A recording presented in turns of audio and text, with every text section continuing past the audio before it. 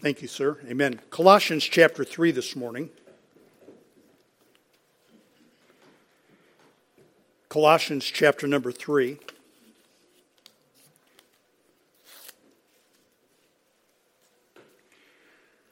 We have been giving some time. Oh yes, Children's Church. We had been giving some time to the subject matter of forgiveness.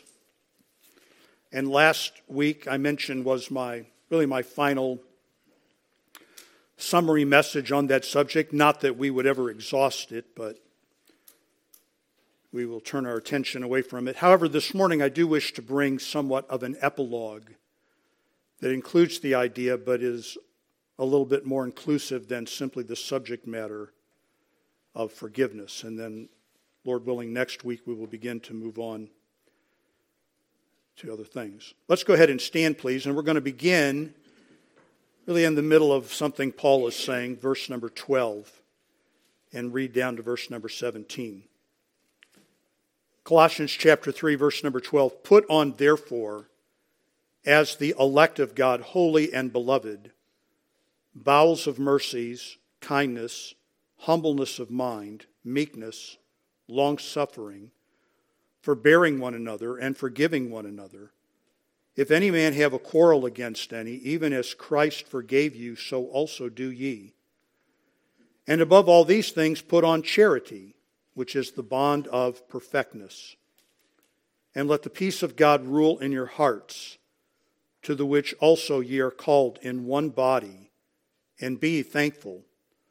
Let the word of Christ dwell in you richly, in all wisdom, teaching and admonishing one another in psalms and hymns and spiritual songs, singing with grace in your hearts to the Lord. And whatsoever ye do in word or deed, do all in the name of the Lord Jesus, giving thanks to God and the Father by him." And let's pray. Father, thank you for saving us. Thank you for making us new creatures. Thank you for living inside of us. Thank you that your internal presence, not simply your external existence, is the earnest of our salvation, the assurance that we will be fully, completely, totally, irrevocably saved, brought into your glorious presence, there to live with you forever. And now, Father, as always, it is your desire that we live that reality. And I pray then for the enabling power of your Spirit, both in the preaching and in the obedience to your instruction this morning. In Jesus' name, amen. And you may, of course, be seated.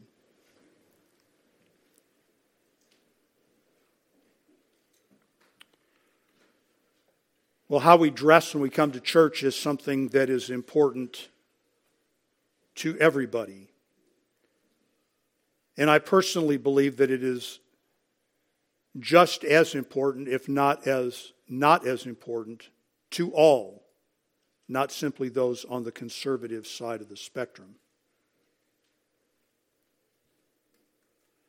And I mentioned that because in verse number 12, Paul uses wording that describes the physical act of getting dressed to talk to us about the way we are to conduct ourselves as Christians. And in fact, the first word, put on.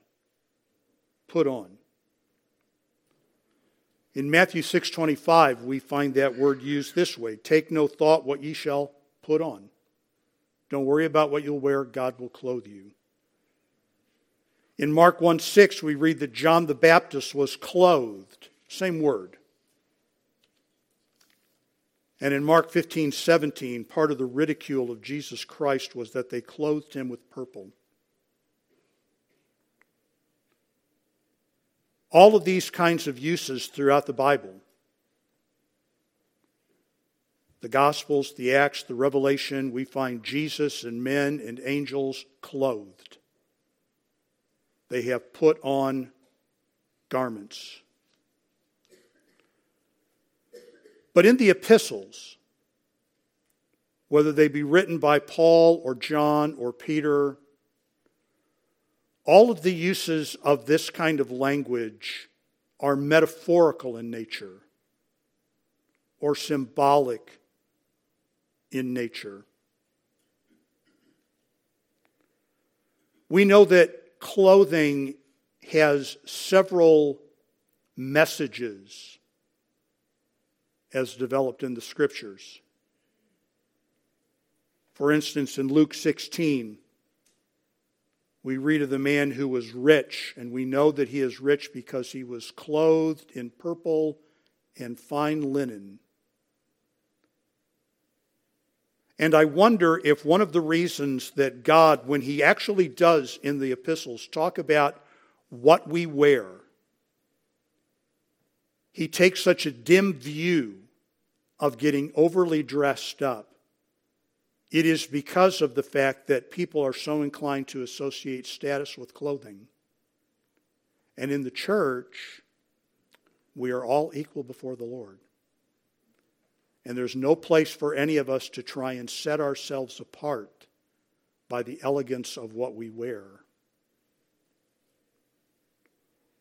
Sometimes our clothing is used to represent our emotional state. We find numerous passages, particularly in the Old Testament, of people who put on sackcloth and smeared themselves with ashes as a sign of mourning. So our clothing can represent our emotions, and it can represent our wealth. It can represent our spiritual condition, as it did with Adam and Eve, and as it did with the man who was found trying to attend a wedding feast without a wedding garment. And we'll read in the book of Revelation about the saints dressed in fine linen, white and clean. And sometimes clothing is used to describe preparedness, to be ready for an activity. We are commanded at times to gird up our loins, which in the Bible world referred to taking your long, for men, to take your long floor-length robe and tuck it up into your belt so that you could get to business. Gird up your loins. So whether it is, and I think that probably in Colossians we could bring the latter two to bear, it is not just our spiritual condition, not just position, like white linen represents the position of the saints, but also symbolically a preparedness to live a certain way. And I would argue that, first of all, on the basis of verse number 12, when Paul begins to talk about our standing, our position. Put on, therefore, as the elect of God, holy and beloved. Dress according to your position. Dress according to your standing. In verses 8 through 11, which we did not read, and I'm not going to spend much time on, Paul is talking about just the opposite. Here are things you need to take off. You need to divest yourselves of some kinds of clothing. The old man has been put off, and with the old man goes the old clothes. But we are now the new man. And so in verse 12, put on therefore as God's elect. As people who belong to Him. As people who have been called by Him. Old animosities are gone. No longer do we think of ourselves as Greeks or Jews, or as Americans and Peruvians. I think of that because today we were supposed to get on an airplane this afternoon and fly to where it's 80 degrees.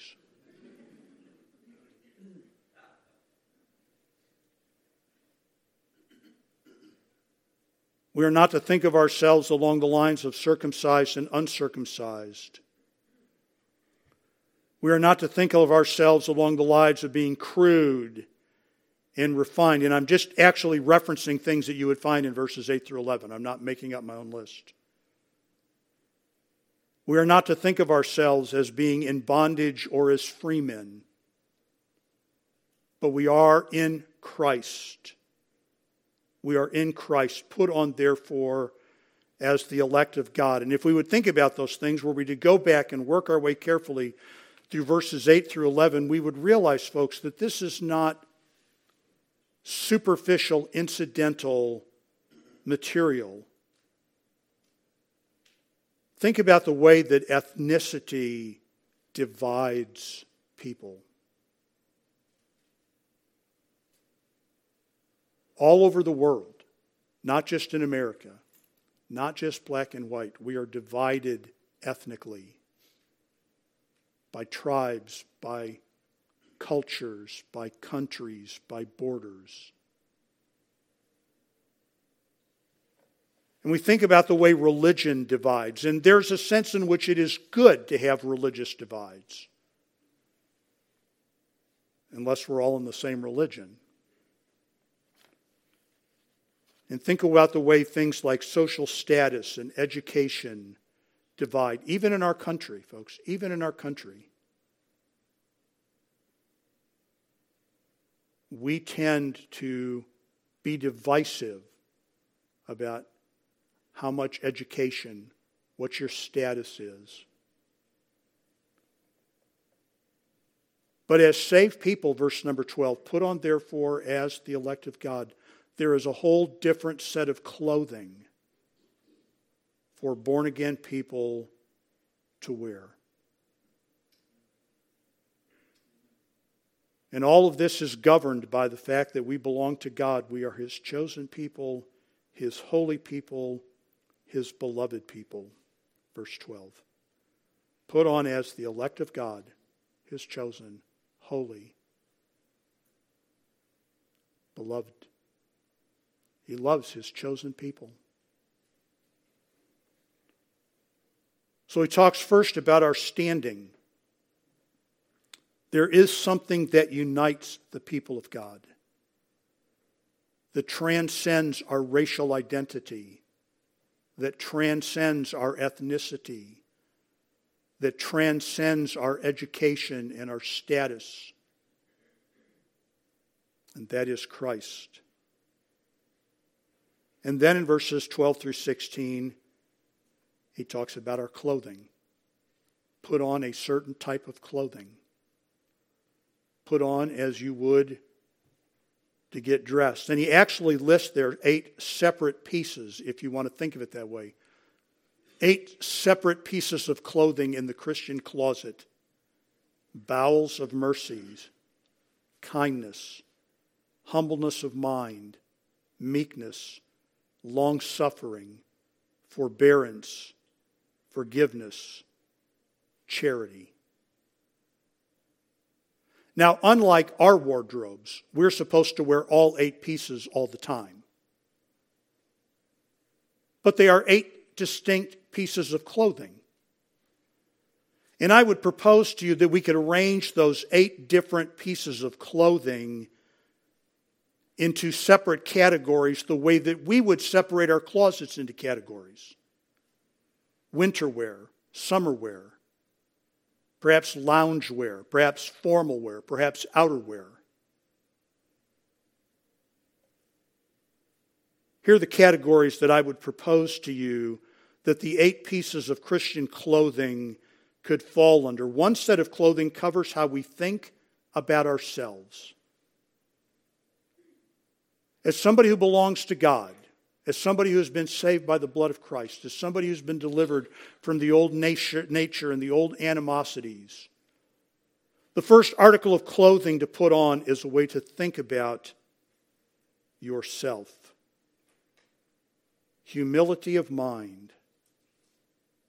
Humility of mind.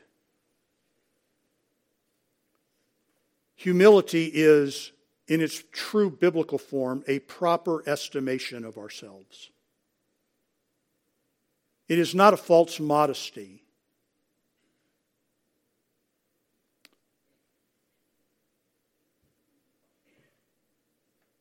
A true estimation of ourselves is that we are sinners who have been saved by God's grace and yet have been gifted by Him to serve Him by serving the body in a unique way.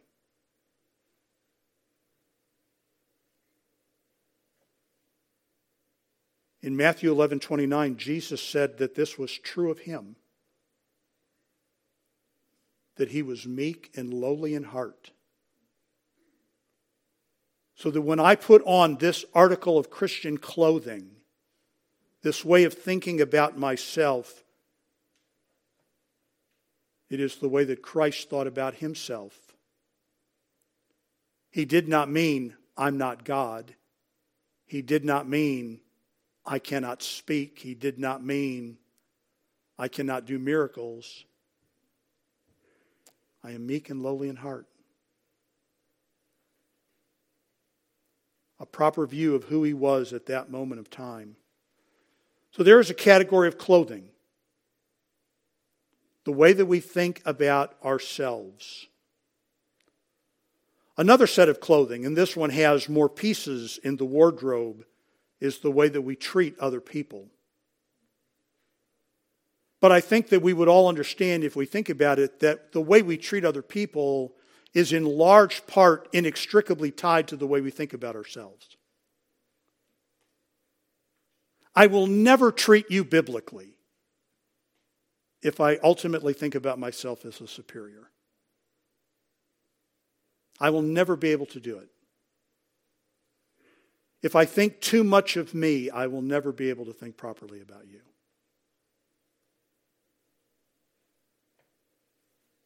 Verse number 12. Bowels of mercies. And you'll notice, folks, that I am rearranging them from Paul's order with some trepidation. Bowels of mercies. Compassion. It reads as an odd word to us, but it was not odd to Paul. And in fact, it really is not odd to modern science. It is a word that describes the inner turmoil of our stomach at the sufferings of another. You ever watch somebody take a serious fall? Hit the concrete hard and you just kind of cringe? Bowels of mercies. This is another attribute that we find in Christ our Savior. Put on, therefore, as the elect of God, holy and beloved. Bowels of mercies. Jesus was oftentimes moved with compassion. He internally churned at the grief that others experienced, at the sadness, at the way sin had ravaged them. He was moved. Put it on, says the Lord. Put it on. Put this on as well, kindness. Kindness. The absence of ill will and malice. 3 times in the book of Romans, Paul uses the Greek word that is used here. It is always translated good. Romans 2:4, Romans 3:12, Romans 11:22. Kindness. Jesus showed it to us when He saved us, Titus 3:4. But after that, the kindness. There's the word. The kindness of love and love of God, our Savior, toward men appeared. Put it on.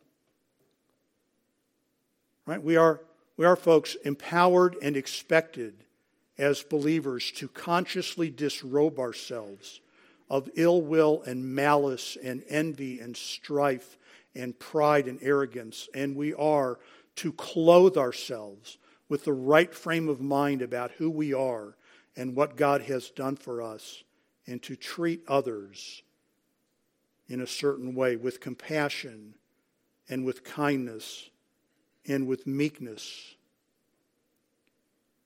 Jesus said again, Matthew 11:29, I am meek here and lowly of heart, humble. Meekness implies a gentleness in the way we deal with other people. And then there is this one, long-suffering. Long-suffering. Patient. And there are just so many places we are told about how long-suffering God is. From human perspective, people tend to think that God is unmoved and indifferent and uncaring as to what is happening, whether it be our own personal suffering or somebody's sin. But long-suffering actually defies that. God is tolerating. God is tolerating, not ignoring. There's a difference. There's a difference. So one article of clothing we put on, folks, that governs the way we think about everybody else, or the way we think about ourselves, which impacts everybody else. And there's another part of our wardrobe, like summer wear and winter wear, that governs the way we treat other people. And then there is another set of clothing that we wear that covers the way we receive treatment from other people. How I think about myself. How I treat you. And what I wear to cover how you treat me. Verse number 13, forbearing one another. The idea there really has, or the word really has the idea of kind of holding yourself together.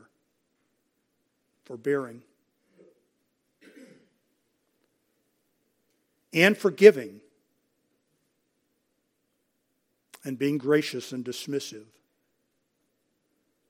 When there is a quarrel, if any man have a quarrel.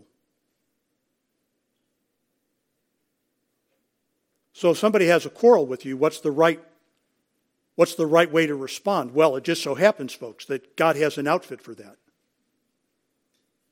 God has a set of clothing that demonstrates our preparedness to be treated in a certain way.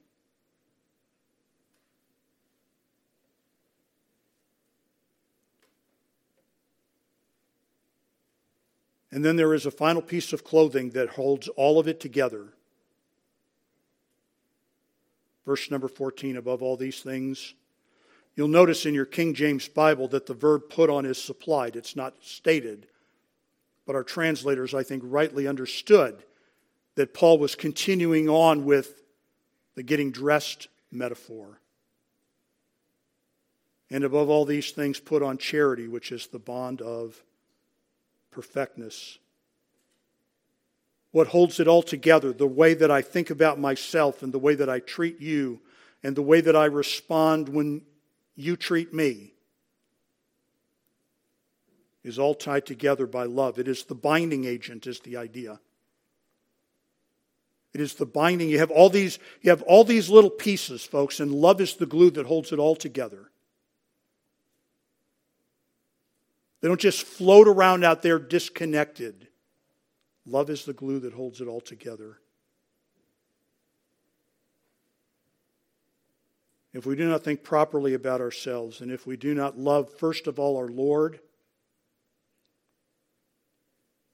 secondly, those of His people, we will never get the rest of the outfit right.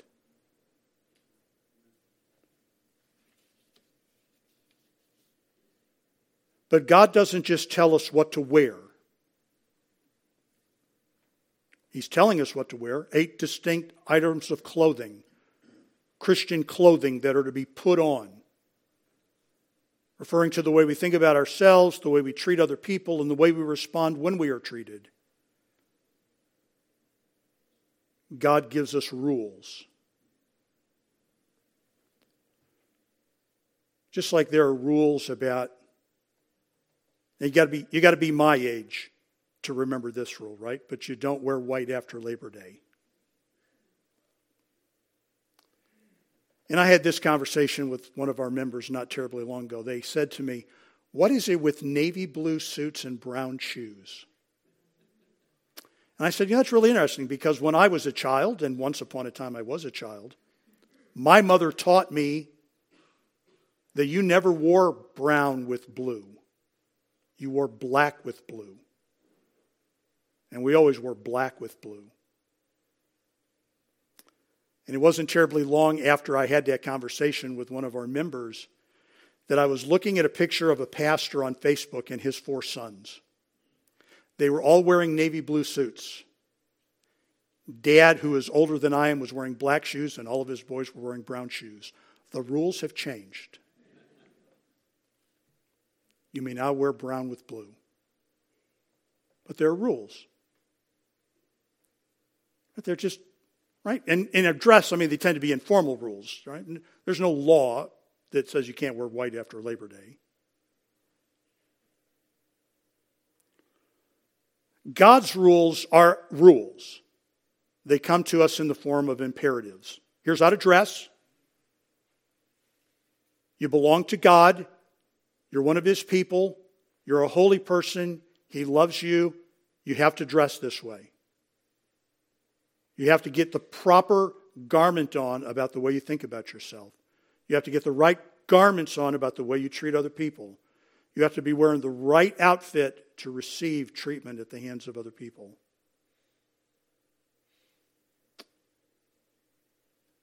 Verse 15 and 16, let the peace of God rule in your hearts, to the which you're also called in one body. Be thankful, let the word of Christ dwell in you richly, in all wisdom, teaching and admonishing one another in psalms and hymns and spiritual songs, singing with grace in your hearts to the Lord. So here are the rules that help us as we're wearing the clothing. Rule number 1, let God's peace rule. And the actual idea of the word there is referee. Let peace be the referee. All right, I can cause trouble, or I cannot cause trouble. Let peace be the referee. Don't look for trouble. Don't cause trouble. Don't advance trouble. Let God's peace be the referee. Be thankful. Another imperative, verse 15. Be thankful. This is tied back to a proper way of thinking about ourselves.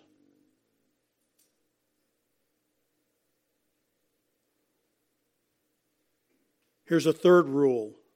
Let God's word live in you. Let the word of God dwell. Let the word of God dwell. And here's what I think Paul is getting at when he uses that kind of language.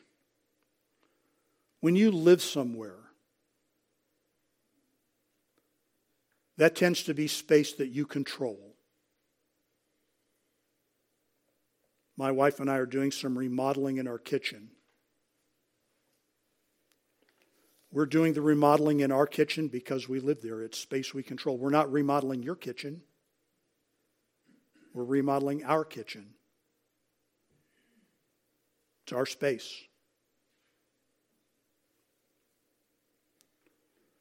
Let God's word control your space. Let God's word control your space. And if you'll notice, folks, and I'm not looking for a fight, but I have not read verse number 16 following the grammar of our King James Bible. Let the word of Christ dwell in you richly. I would put the comma there. In all wisdom. Wisdom that is found in the Scriptures. Here are things to do. Teaching and admonishing in psalms and hymns and spiritual songs, singing with grace in your hearts to the Lord. Teach and admonish and sing Let the Word rule your space. Let the Word of God dwell in you richly.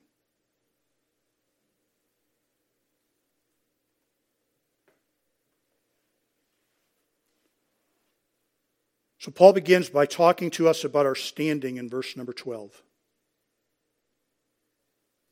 And then Paul talks to us about our clothing in verses 12 through 16. And then Paul talks to us about everything in verse 17.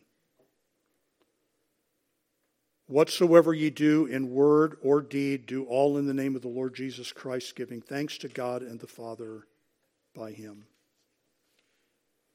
Whatever you do. So here we are.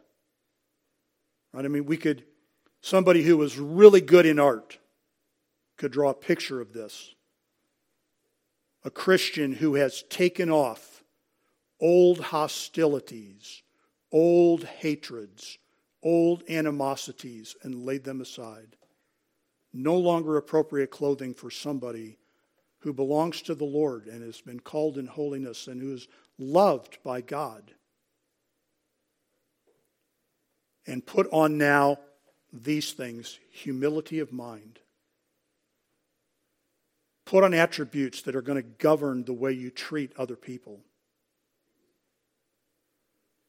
Put on clothing that is going to prepare you to respond to the way you are treated, because not everybody is going to get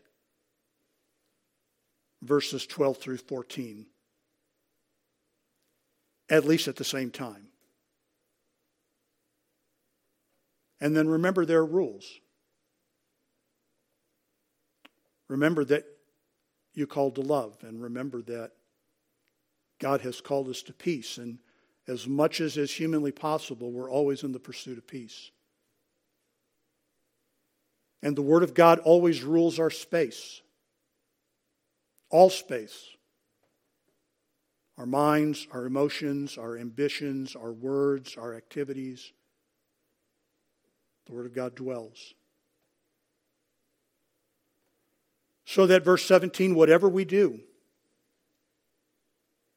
whether it's something we say in word or something we do in deed, do it all in the name of the Lord Jesus, which, folks, we understand, I hope, means to be able to do it in such a way that God would approve of it being done.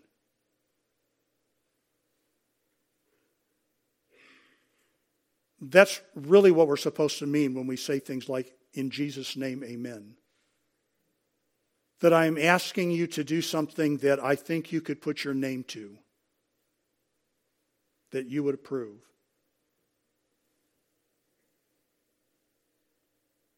In harmony with his name, in harmony with his words, in harmony with his wishes, in harmony with the way that Jesus lived. And we express in that gratitude to God, giving thanks to God, and I would tie that back, folks, to verse number 12, to the God who loves us. We are beloved. And we all know, folks, that what tends to happen is, right, when we are spoken to in a way we don't approve, or we are treated in a way that is not right, we very quickly lose sight of the fact that God loves us. That the providence of God extends even to those things. Give thanks. Give thanks to the Lord.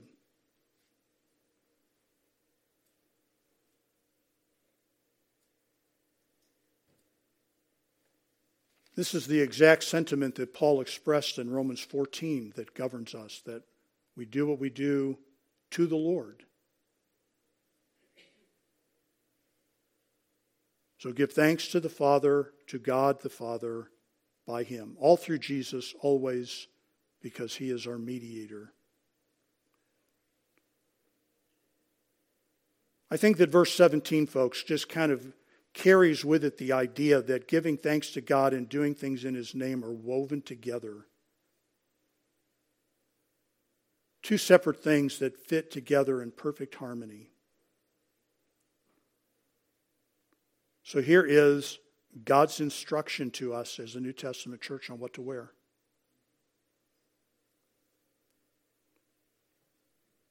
Put off that which pertained to the old man. Put on as God's people a way of thinking about yourself, a way of treating others, a way of responding to the way you are treated. Follow the rules that God has given because He is a God that loves you and is always at work in the lives of His people. Let's pray. Father, I pray again both for the proclamation of the Word and the implementation of the Word in our lives, that we would be submissive to your instruction.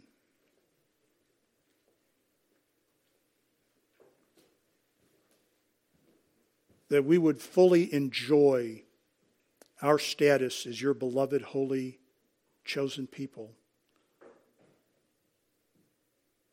That we would wear humility,